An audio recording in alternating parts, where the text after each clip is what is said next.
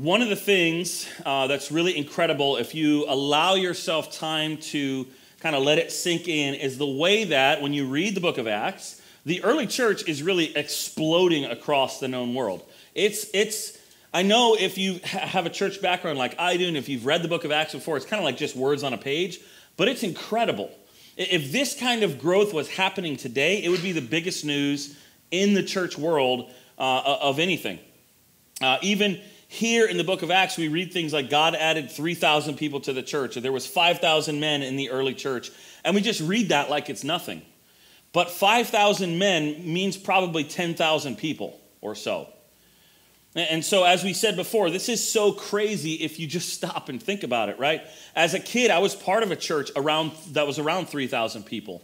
And now, as someone who's served in different churches, been a part of different churches, to think of that amount of people just suddenly showing up at church is wild.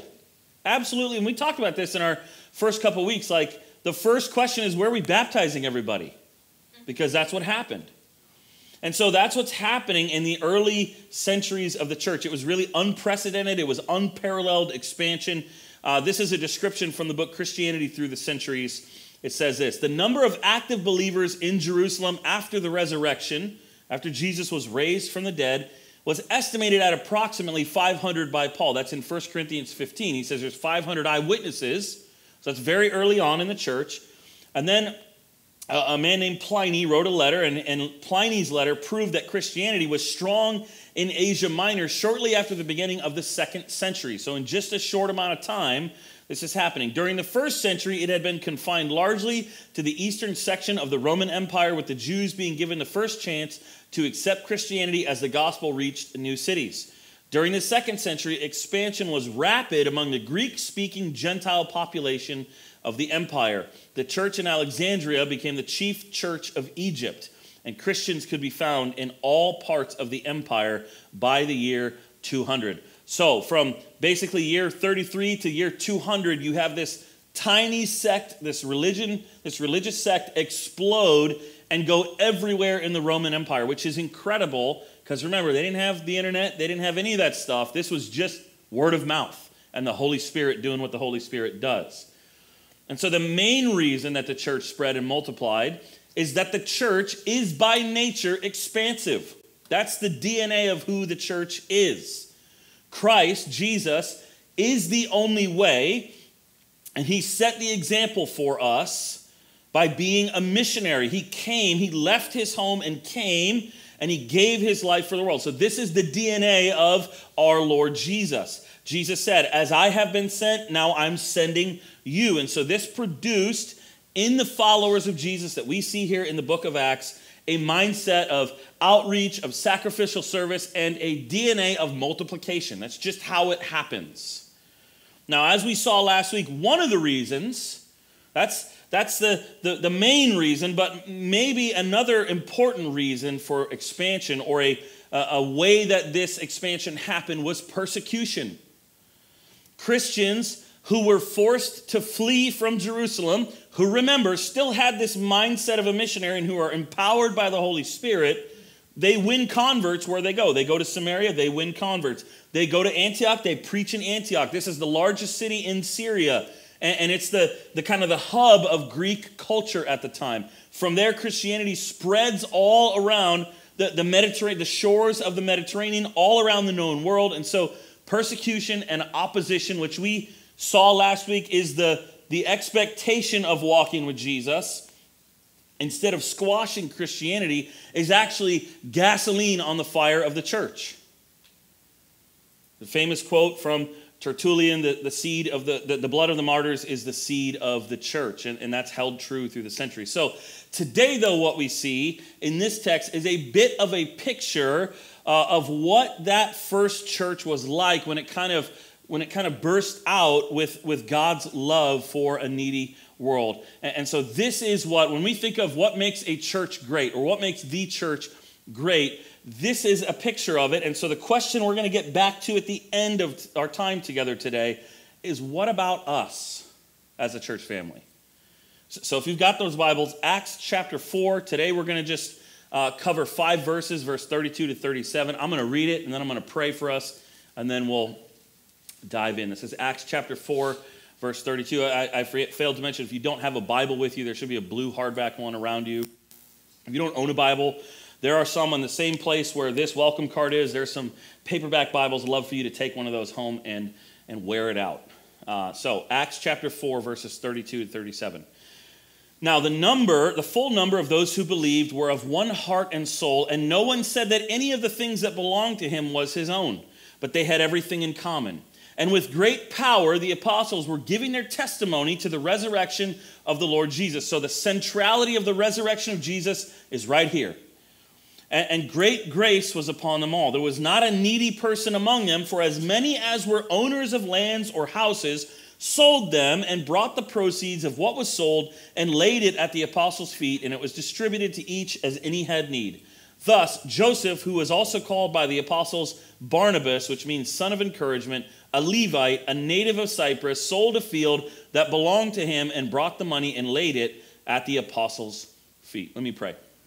Jesus, we thank you for the fact that we are gathered together. And Holy Spirit, we are asking you now to open our eyes to see what you want us to see in this text. Would you lay the weight of what this picture of the church looks like on us, and would you lead us to respond accordingly, each as individuals, and then by the way that you do things, that would lead to us responding together as a church in unity. And we ask all this in Jesus' name. Amen. So, Luke tells us here, the author of the book of Acts is Dr. Luke. He was a doctor. He wrote the Gospel of Luke. He also writes this. And so he tells us that the full number of those who believed were of one heart. They had a unity of heart. Now, the word that gets used there for heart, that gets translated into our word heart, is really talking about kind of the seat of your volition, the seat of your will. Listen to this definition. The heart is the central place to which God turns, where religious experience has its root and which determines conduct. Now, that's really important. Your heart, in this sense, is what determines your conduct. We might say you do what you love, right? And so the heart is that inner self. And the church in Acts here was united in the deepest part of who they are. They share, and have you ever had this experience where you meet someone and you share like an unspoken bond? Or you share something with someone that kind of, this might be a little crass of a way to say it, but it's almost like an inside joke that you have together and it bonds you together. Obviously, this is much more in an eternal sense. But the church in Acts here had this deep uniting thing. It's this unspoken thing. It's like they're all in on a secret together, except it's not a secret because they're telling everybody they can tell. But they sense a fundamental unity with other believers, right? And as Christians, this is true. One of my favorite pastors says it this way. We have far more in common with Christians in other places in the world than people who are from the same country as us. We have far more in common, eternally speaking, with Christians who are from other places in this world than we do with people who are from the same place in this world that we are from. And so this is the goal for the church, the Big C Global Church, and it's a goal for our church as well. This is the kind of unity that I pray for, that I want you to be praying for, that I invited you to pray for, I think last week or the week before, that we would be united in one heart. But Luke also uses another word here to describe this unity. He says the full number of those who believe were of one heart, but he says, and also they were united in soul. And so now we're seeing that the church here in Acts, remember, empowered by the Holy Spirit that Jesus promised, this is how I like to say this, they're kind of in the same headspace. They're thinking and feeling along the same lines. They're thinking about the same stuff, and they're coming to the same fundamental conclusions about those things, namely Jesus and his gospel. Again, this is a kind of unity that we're begging God to give us. Lord, bind us together in one heart and soul and mind. And so as a result, at least in this text today, at least just in these verses, there's no division. That's going to change quick because people are people. But at least in this text, we don't see any evidence here of any kind of factions or cliques or church splits. That's not happening in this text. They're experiencing true unity. Now, again, if you stop and think about the timeline of this is really incredible, and it can only be attributed to the power of the Holy Spirit, right? Because we church people like to disagree about a lot of stuff. And this can only be attributed to the power of the Spirit. Now, why do I say that? Well, remember, if you just look with your eyes in your Bible, just a few verses before this, 3,000 people were just added to the church, and they were Parthians and Medes and Elamites and residents of Mesopotamia, Judea, Cappadocia, Pontus and Asia, Phrygia, Pamphylia, Egypt, parts of Libya belonging to Cyrene. There were visitors from Rome, both Jews and proselytes, Cretans and Arabians. So the church is super diverse. All kinds of people from all over the known world just became followers of Jesus and just formed the first church. And suddenly there's no division. How in the world does that happen? Well, the Holy Spirit.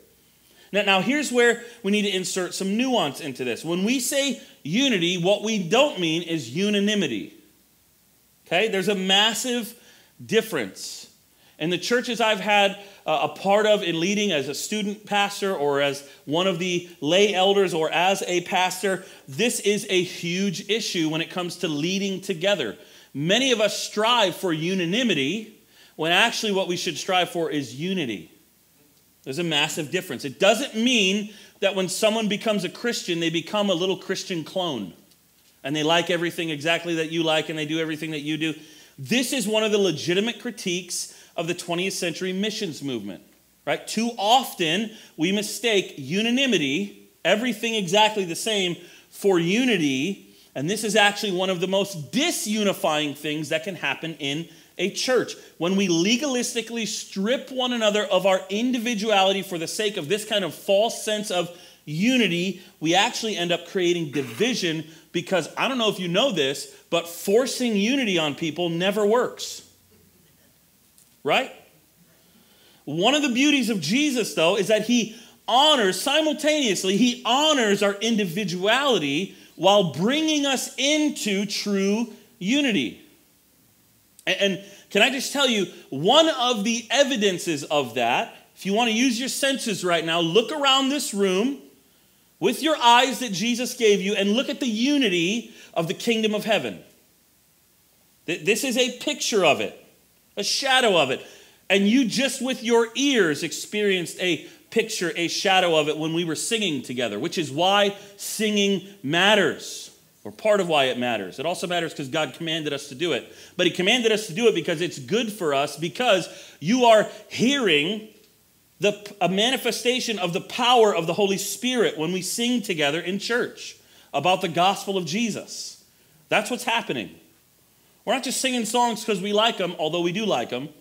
We're singing songs because it's the sound of God's redemption in this neighborhood and in this place. And so Jesus honors our individuality while he brings us into true unity. 1 Corinthians 12 says, there is a variety of gifts, but the same Spirit. There's varieties of service, but the same Lord. There are a variety of activities, but it is the same God who empowers them all and everyone. Here's what one commentator said: external, visible unity is not required for the invisible unity of the church. That's really powerful.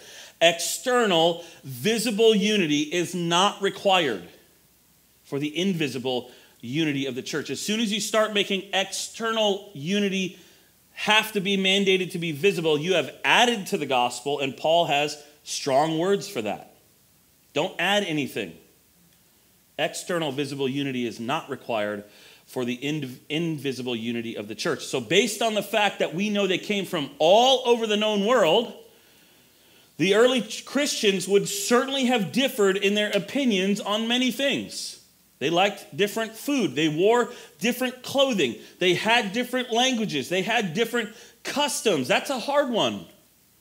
I had a discussion just today with Julia about customs and how difficult they can be in different cultural settings.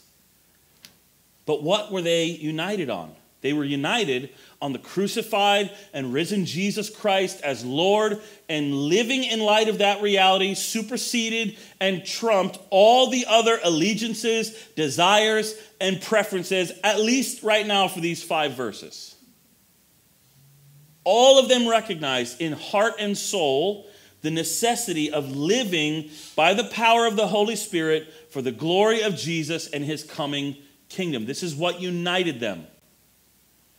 One commentator added this onto the end of this opening sentence in this section, that they were united, and then he adds, neither was there any severance between them. I like that. They had one heart, one soul, and there was no severance between them. Nothing pushing them apart. Now, in his classic book, which I think should be required reading for any Alliance Church member, A.W. Tozer says this in The Pursuit of Holiness. He says this, has it ever occurred to you, and I like this because it's a music reference, has it ever occurred to you that 100 pianos all tuned to the same fork are automatically tuned to each other? They're of one accord by being tuned not to each other, but to another standard to which each one must individually bow. So 100 worshipers met together, each one looking away to Christ, are in heart nearer to each other than they could possibly be were they to become unity conscious and turn their eyes away from God to strive for closer fellowship. So what's Tozer saying? You want to have true unity? Keep your eyes on Jesus. Don't look at one another and try to force unity. No, look at Jesus and just keep looking at Jesus. This is when I have done premarital counseling with couples. If you both pursue God individually, you're going to grow closer together as a couple. 1 John 1:7 puts it this way. If we walk in the light as he is in the light, we have fellowship with one another. If you grew up like I did, a song just popped in your head. You're welcome. King David painted a word picture of this in Psalm 133.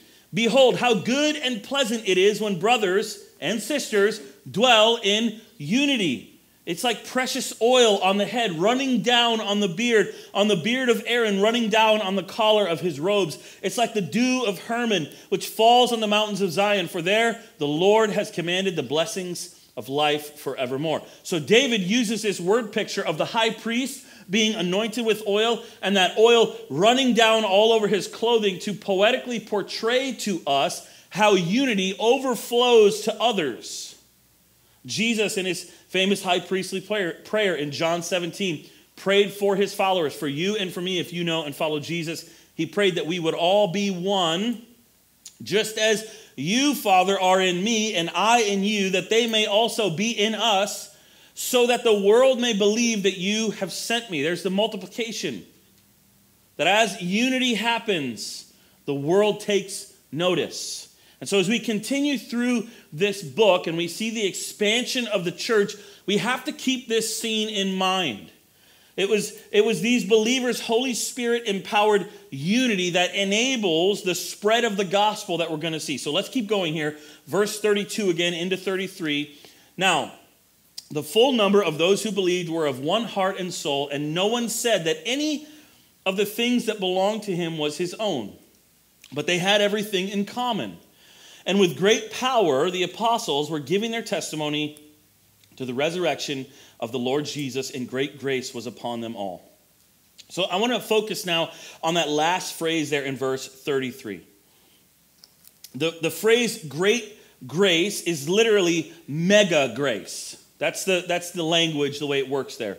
So grace, or I think it's charis or charis, is the gifts and favor that God pours onto the undeserving. It's different than mercy. Mercy is not getting what you deserve. Grace is getting what you don't deserve. And so Christ came to a people who are empty. We had nothing to bring to him. Right? As the one famous Reformed preacher says, we had nothing to bring to Christ except the sin that made his sacrifice necessary. We brought nothing to it, but he came to us and poured his grace out on us. We're saved by grace. We're healed by grace. We're nurtured by grace. It's all grace. And so there's no other response to grace except thank you. Which is why some of us are so afraid to say thank you to God, because when he pours his grace on you, the requirement is everything.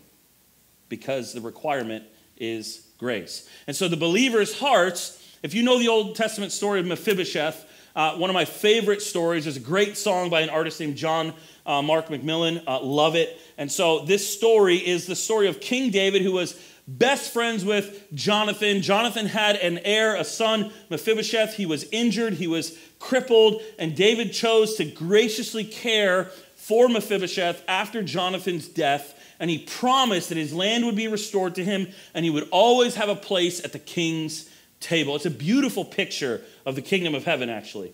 And so, in response, what does Mephibosheth do? Well, the scriptures in 2 Samuel 9 say that he paid homage to David and said, "What is your servant that you should show regard for a dead dog such as I?"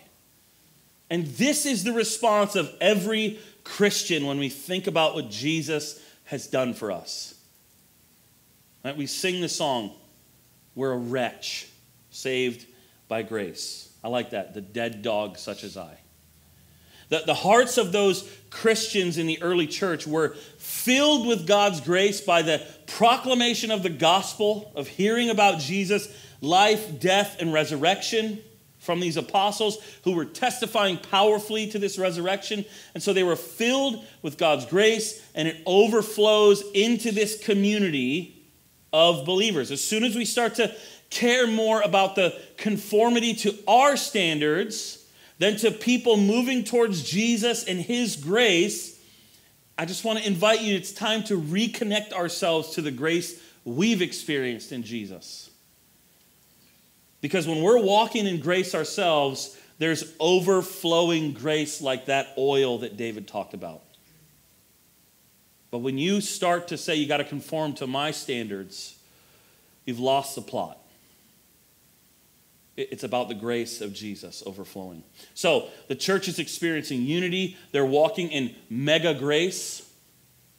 But we also see that the church has great power. Again, literally mega power. The root for the Greek word translated power is the same root as our English word dynamite. So the gospel is blowing things apart in the world that these Christians are in. And so they're speaking with explosive power.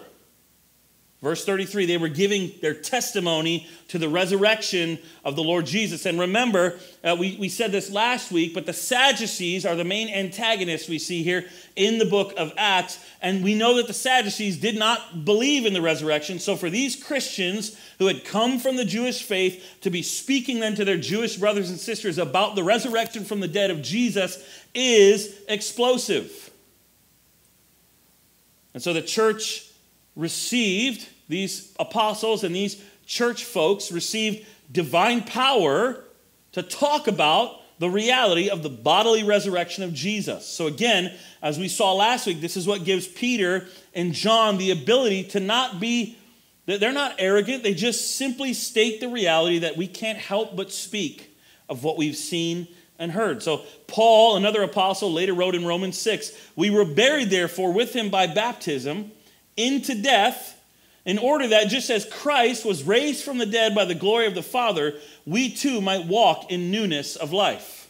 It's a good reminder for us.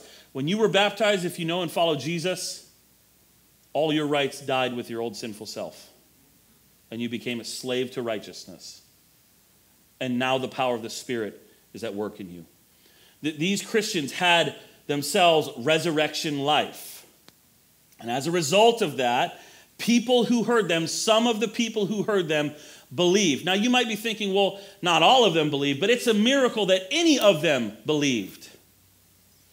And so their great power coming to them through the indwelling of the Spirit, that was resurrection power. The same power that raised Christ from the dead is now at work in you. Now, just as a way of reminder, this isn't some different power than you and I as followers of Jesus have. It's the same resurrection of the same Jesus and the same indwelling of the same Holy Spirit that pours into us this same mega grace and mega power. You have this same stuff in you because you have the same Holy Spirit indwelling you, if you know and you follow Jesus. So they had unity, they walked in mega grace and in mega power, but this last point is really important as well. There's this piece here in verse 34 of caring for one another. You might say the biblical idea of hospitality. Verse 34. there was not a needy person among them. That's radical to say, right? In a group of a few thousand people, no one was needy. Why? For as many as were owners of land or houses sold them and brought the proceeds of what was sold and laid it at the apostles' feet, and it was distributed to each as any had need. Wow.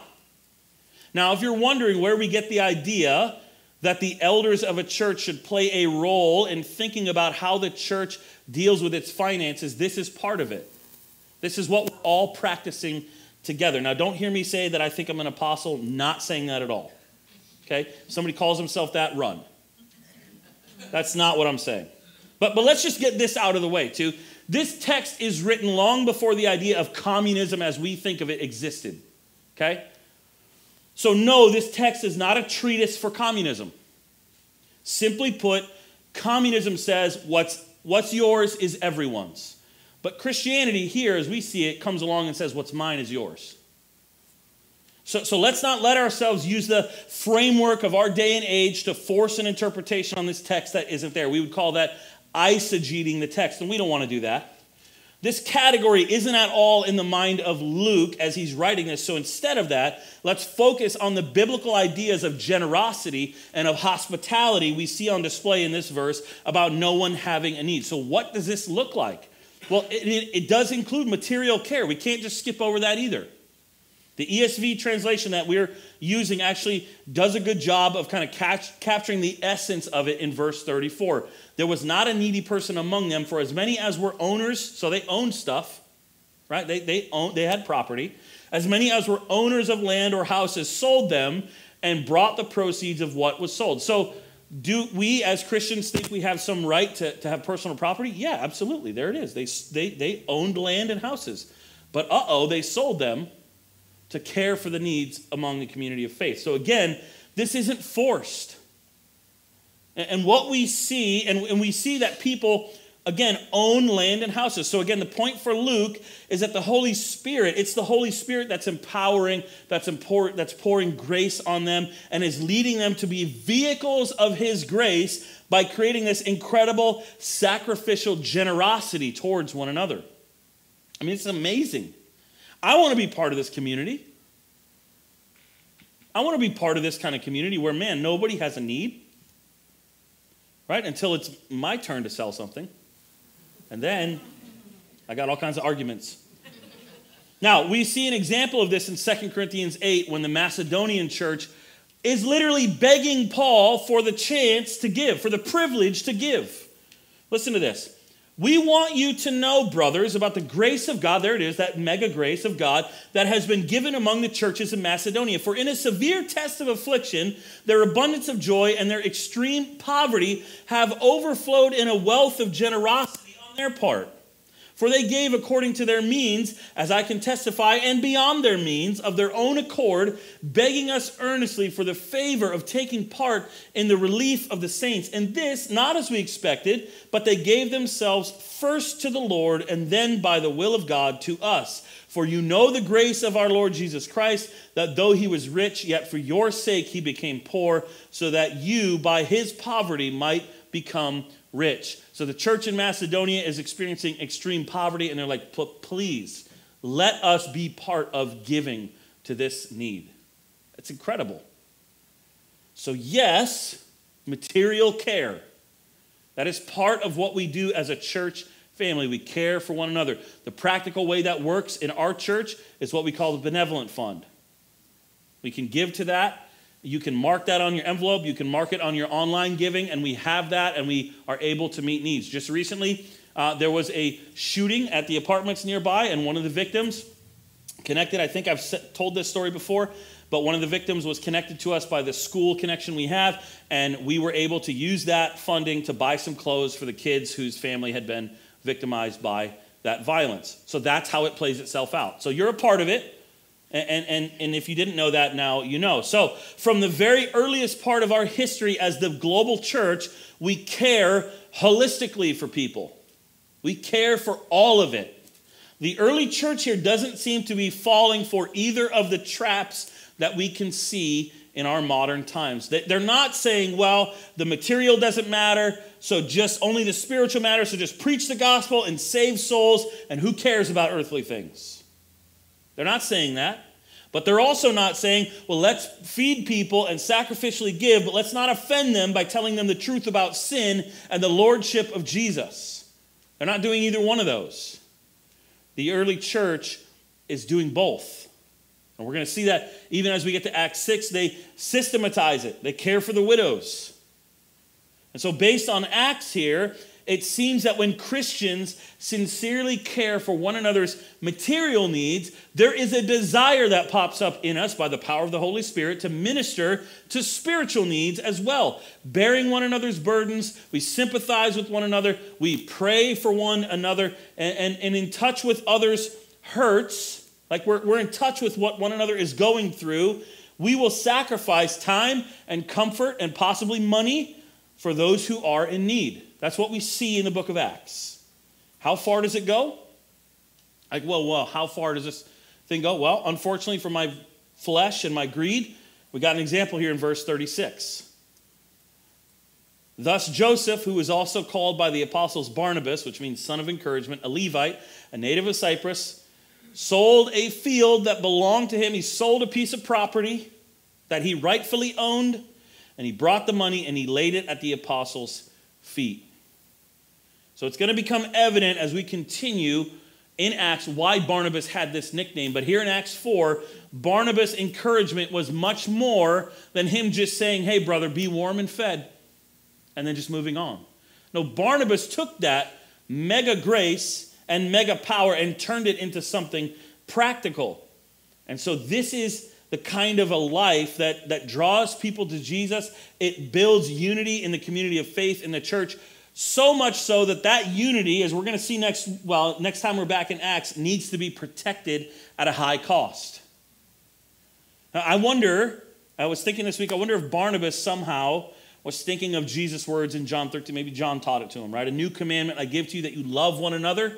Just as I have loved you, so you are to love one another. By this, all people will know that you are my disciples, if you have love for one another. Grace, power, summed up by Jesus in love for one another. Listen to this description of the early church in Rome. This was St. Ignatius of Antioch writing a letter to the church at Rome. This is from the preface in that letter. He says this about the early church in Rome. It was a church worthy of God, worthy of honor, worthy of congratulations, worthy of praise, worthy of successes, worthy in purity, preeminent in love, and walking in the law of Christ and bearing the Father's name. Now, we can hear that as corporate, and we can hear that as individual, that the Christians are worthy of all those things. And so the question I just want to revisit and leave us with today is just simply this. What about us? How about us as a church family and as individuals? As we look at this picture of the early church in Acts and we see the unifying empowerment of the Holy Spirit leading to this mega grace, this mega power, and I would add mega generosity. But what about us?